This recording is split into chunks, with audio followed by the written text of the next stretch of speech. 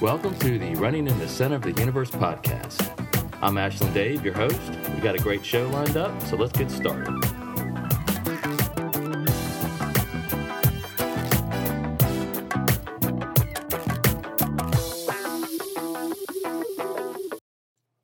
And this is Ashland Dave, and it is still the same first week of October 2022. This is episode 293 of the Running in the Center of the Universe podcast. This is Ashland Dave. Thanks for coming along for part two of the first week of October podcast series 2022. The reason for part two is I've got more material. I want to share an interview that a good friend of mine did. He was interviewed by a local radio station here in the Richmond metro area for an award he got. It's called the Jan McTurnan Memorial Award. It's an award that is given on what's called Blue Friday. The fourth Friday of the month is when radio host Jeff Katz for Richmond WRVA 1140 gives out this award to a deserving law enforcement officer in the Richmond metro area. It doesn't have to be Richmond Police. It can be Hanover, where I worked, or somewhere else. I never got the award, but Kevin got it here recently. I submitted him for it, and I'm kind of led to believe through the interview that some other people did too, so I was very honored that my nomination was received.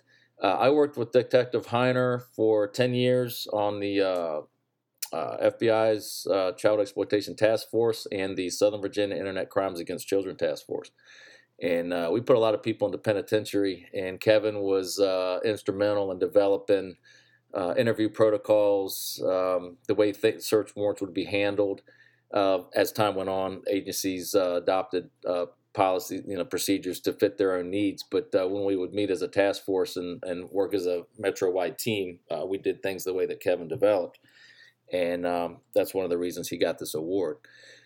The reason it is named for Lieutenant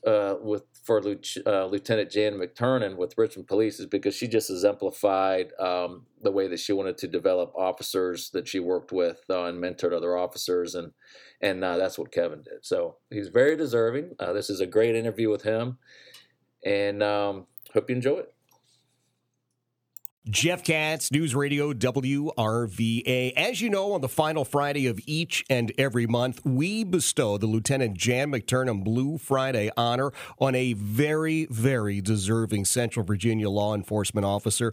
This month, I've got to tell you, one of the best, a career that is just unmatched, and the work that this gentleman is doing is, well, you're going to hear about it. It is troubling that he has to do it, but thank God he is doing it. I am talking about Detective Kevin Heiner from the City of Richmond Police Department. Detective, I appreciate you coming in. Thanks for being here. Thanks for having me.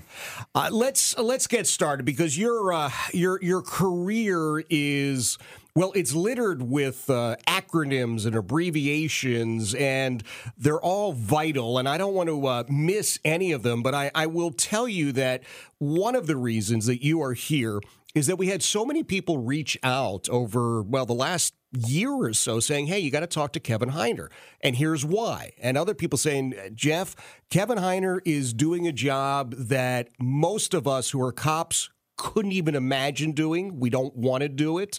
And other folks on the federal level saying he has been a vital part of the federal task forces that have been stood up. We're talking about, I was going to refer to it as kiddie porn, but you've already corrected me. Explain what it is that you're involved with, sir. I'm on a couple of task forces with the City of Richmond, Southern Virginia Internet Crimes Against Children Task Force, known as the ICAC Task Force, as well as our federal partnership with FBI for the Child Exploitation Task Force. And we investigate any kind of crime against the child perpetuated through the use of technology on the internet. So you are going after folks, let's be very clear, who are exploiting children. We were talking about this idea that it's not just an image somewhere here or there. We're talking about active exploitation and abuse of kids. Yes, we're talking about sexual exploitation, sexual trafficking of children, the targeting of children by very, very careful predators that have kind of honed their skills of going after children. And people used to refer to it as child pornography, but pornography denotes consent, and what this is it's the sexual abuse, torture, and rape of children. And the child sexual abuse material, also known as CSAM, is prevalent. It is in every socioeconomic background. We have been to trailers, we've been to housing projects, we've been to gated communities, and everything in between.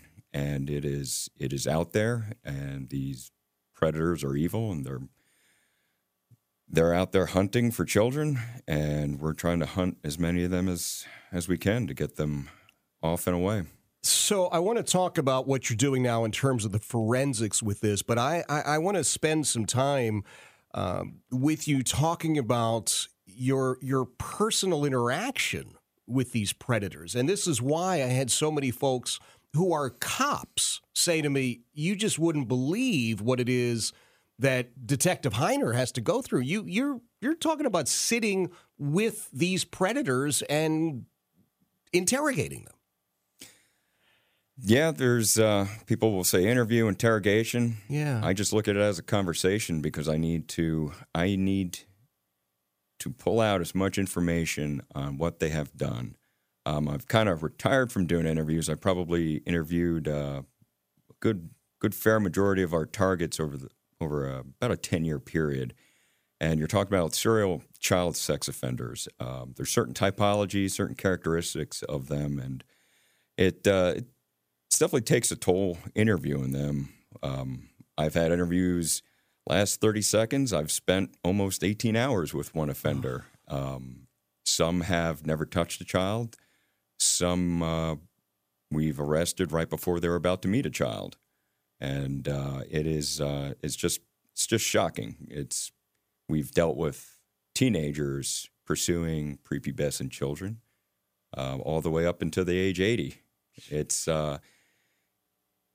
definitely a horrific crime. It's sexually driven. It's not something where someone's just looking at harmless pictures because, again, these images, these videos depict the sexual torture of children. I sit here. I'm the father of 3. I don't know that I could sit in the room with anybody that's committed any of these crimes and have a conversation. Now, of course, I understand you're a professional and it's interviewing to get the information, but my God, it's just I just can't even imagine how difficult that just has to be. Yeah, that's we're definitely a very small, tight-knit group of our task force.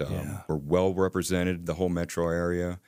Hanover County, Chesterfield County, Henrico County, Goochland County, Powhatan County, Petersburg, City of Richmond, Dinwiddie County, Hopewell, Colonial Heights. Everybody has come on board after we've had operations where we show like it's everywhere. It literally is everywhere. These offenders are everywhere. It's not just the orange balloon you see online. Right. Sometimes the child sex offender looks exactly what you think they're going to look like.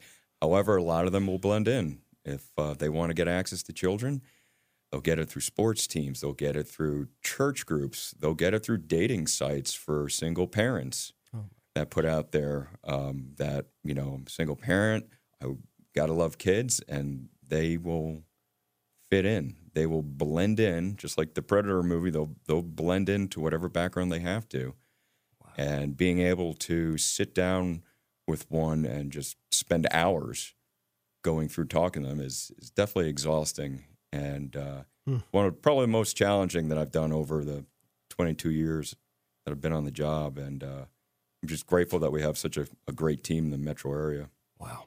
Detective Kevin Heiner is joining us, and he is part of the Computer Crimes Unit, the ICAC Task Force. We're going to get you to explain some of these acronyms. Let's talk about ICAC. SOVA, ICAC, nonetheless. So SOVA, I'm figuring out Southern Virginia. ICAC, you gotta tell us what it is. So the ICAC is the Internet Crimes Against Children Task Force. The northern part of Virginia, the NOVA, is run by the Virginia State Police, and they do a great job up there and down here. Everybody works hand in hand. The ICAC will get a bunch of leads in from what's called the National Center for Missing and Exploited Children, NCMEC. It's a great resource for parents, for teachers, for churches to go to. They have programs you can just download of how to talk to your child, how to talk to classes, how to talk to your employees around children. We'll get leads in from them. They're kind of like the National Crime Stoppers. Sometimes we'll get leads in from companies. Let's say Gmail happens to get a complaint. They'll send that. We'll get that. We also are constantly online in undercover roles looking for active offenders against children, various apps. We'll also get leads in from parents that are checking their children's phones, their tablets, their emails, everything. And they'll find things, they'll get scared, they'll call us, and we'll kind of take that investigation over and we'll jump on it right away. Anything with a missing, endangered child, our group will get notified. Again, through our federal partners, the FBI division in Richmond has a local joint child abduction rapid deployment team, and some of us are trained specifically for that. I've been on that, and it's a very small but highly specialized group that can come out and help kind of direct everybody else. Detective Kevin Heiner is this month's recipient of our Lieutenant Jan McTurnan Blue Friday honor. Now, you mentioned the FBI task force. You also mentioned the National Center for Missing and Exploited Children, something that parents can access. But is that the only thing that parents can do? Is there a way to make sure that they're not just safeguarding their kids online, but, records of fingerprints or photos or things of this sort? Yes, another big portion of the ICAC program is what's called child ID events. And your local jurisdiction will advertise that, usually at fairs, county fairs. And what they do is we provide computers, cameras, scales, fingerprints to take all that information of your children. We burn it to a CD and we hand it to you. We don't keep anything. We don't store anything. The programs are set so that once that CD is burned, it goes away. We don't store anything. We give that to you free of charge. Look for that for wherever you're having a public safety event or a county fair. It's a great way to have just current, updated information should something happen. Yeah. Detective Kevin Heiner is joining us. He is this month's recipient of the Lieutenant Jan McTurnan Blue Friday Honor. So the Child ID events are wonderful opportunities, this National Center for Missing and Exploited Children. We're talking about your time, 10 years, dealing with the predators, interviewing them and talking with them and what have you. You've now sort of transitioned a little bit away from that and really focused on the forensic aspect of this. Is it just a matter of pulling up a file and saying, yep, that looks bad and this looks okay? Or is there more to it than that, the forensic aspect? Well, it's different. Every offender is a little bit different. Somebody living by themselves maybe isn't going to be as safe as how they store stuff on their personal devices versus somebody that's looking at it at work or at home with a family or roommates. So maybe they have it password protected. Maybe they have it buried within sub-files on the computer, or they have it stored, cloud storage somewhere through their phone, through apps. They use the hidden picture apps. There's a lot of different avenues for people to kind of hide their criminal activity that you still have to pull out. The interview is a big part of that.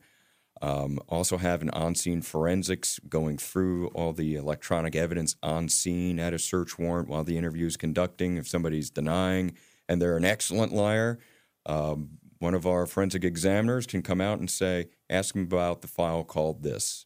Wow. Or go out and tell him that his passcode is this. And that is invaluable because you're getting live information right then and there while you're talking to your offender. And just the backlog of it, because it's not just dealing with that, it's also dealing with every other crime that occurs of digital evidence coming in. I think we're getting close to 300 cell phones to our unit just in that. That doesn't include pulling digital video and other equipment from other cases. Wow. Just in Richmond. And most jurisdictions are moving towards setting up their own internal forensic lab. Just because of the sheer volume of information that comes out. It's amazing to have you talking about this, and my perspective, I'm not a Luddite, but you mentioned hidden picture app, and then you lost me because all I could think of was Snapchat. But I don't know. I have to imagine that there's just a boatload of garbage that's available to some of these folks. and then you've got to be able to look through it as the forensic examiner. But you're staying up to date, I would imagine, on every single sort of new app that comes along or every new keystroke device that's able to hide things. It's a lot. Every Android phone is different because it's built differently. It's made somewhere else. iPhone, depending on the iPhone model, the iOS that they constantly push out. Every time they're pushing out a new iOS update for iPhones, it's because they're blocking our ability to download from them. The companies don't assist us. Really? We have search warrants. They'll say, well, it's encrypted. Okay, so they say, you're not going to get the source key, you're not going to get this. So we'll file legal process, search warrants signed by judges, magistrates. We'll try to get some of the cloud information back. It's gotten increasingly cumbersome, difficult. Okay. Most of us in the task force have seen it's more complex how they'll make a search warrant return information from, let's say, an iCloud or your Google Drive account, that you still need a forensic program to kind of pull that apart and make it have sense to the investigator. Okay. Constantly training to go through, and that's where we really rely on the ICAC funding. A forensic computer could cost $20,000. Forensic licenses, maybe $5,000 to $10,000 a year, and we apply for grants. The Secret Service is great for free training. Homeland Security also helps out. But the big funding for most of our agencies for the child predator investigations comes from the ICAC program. Wow. So I have to ask you, what is the upside to Android, Google, Apple saying, well, listen, Detective Heiner, we know you're looking for somebody who has images of themselves abusing a child, but we're not going to give you access to me. And again, I'm a total layman in this area. You're not going to go out and take this source code and build your own iPhone. I mean, I don't understand why they wouldn't want to cooperate. And frankly, from the PR angle, wouldn't that be a great PR move for them? I can't imagine what they think. And if I could build my own iOS, I would not be a detective for the city of Richmond. Right. But they take away, I guess you could link that back to the San Bernardino terrorist attack on the Christmas party, and you had a company like Celebrite come in and say, we might be able to bypass it. So they were very successful, and there are companies that are very successful at that. And again, we're doing that after we've gotten legal authority from the courts through a search warrant to attempt to get into that. We're just, I guess, at that stage where they claim they want privacy, or maybe they want selective privacy. I can't even begin to guess their thought process, but it's tough. The technology is constantly evolving. We're trying to constantly keep up with it. The courts are trying to keep up with it, and our group, we're just trying to get out there and get as many children safe as we can. Wow. So I have to ask you, and we're spending a lot of time, of course, chatting about all of this. Detective Kevin Heiner is joining us from the Richmond Police Department. He is our September Lieutenant Jan McTurnan Blue Friday honoree. We talked about your time chatting with the offenders. What about the kids? Have you spent any time chatting with the victims of this? No, my strong point's interviewing the adult offender. We all kind of need to know our limitations. Sure. And mine would be interviewing any of the child victims. But we have a great team with our youth and family crime unit that investigates us, as well as the Greater Richmond SCAN, Stop Child Abuse Now, and the CAC centers, the Child Advocacy Centers. They are forensically trained to interview children. They provide family services for children who are survivors of sex abuse, and provide a lot of help for families that just, okay, this has happened, what do we do now? And there are civilian partners, and Richmond SCAN and the CAC centers primarily deal with the child victims and assisting the families, and they do an unbelievable job. There's many people that say they don't want to do my job. I don't want to do their job. Detective Kevin Heiner, you've mentioned the National Center for Missing and Exploited Children. You would urge anybody who's a parent to reach out to them, take a look at some of the resources, take advantage of these child ID events as well. Yes. The National Center for Missing and Exploited Children will give you a lot of great tips, but the bottom line is you're giving your child a smartphone, internet access.